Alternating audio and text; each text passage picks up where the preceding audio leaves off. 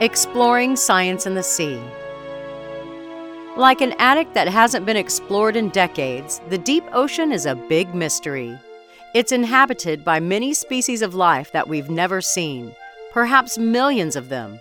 Yet scientists are picking through the stacks and boxes, finding new species all the time. An example is a possible species of jellyfish deep in Monterey Bay off the coast of California. Although scientists are still analyzing its DNA to confirm that it's a new species, they've already given it a name, Atolla reynoldsi. It was first seen in 2014 in pictures from a robotic camera, which was exploring the deep ocean, a mile or more down. The scientists then looked for it in earlier images and kept an eye out for more examples as they continued to explore the bay. They found 10 examples in all, including a few they brought to the surface. The jelly looks like it belongs to the Atolla family of jellyfish. All of them have a round, flat body. Some have a single tentacle that trails behind them. Atolla reynoldsi is a little bigger than the others, up to 5 inches across. It looks like a wide, flat bottle cap.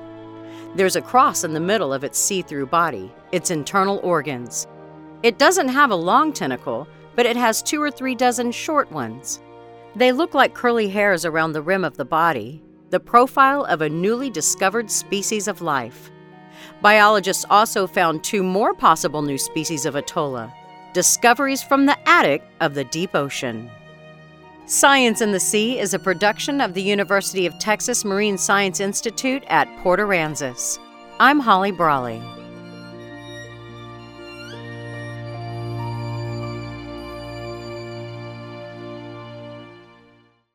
Science in the Sea is part of the Texas Podcast Network, the conversations changing the world, brought to you by the University of Texas at Austin.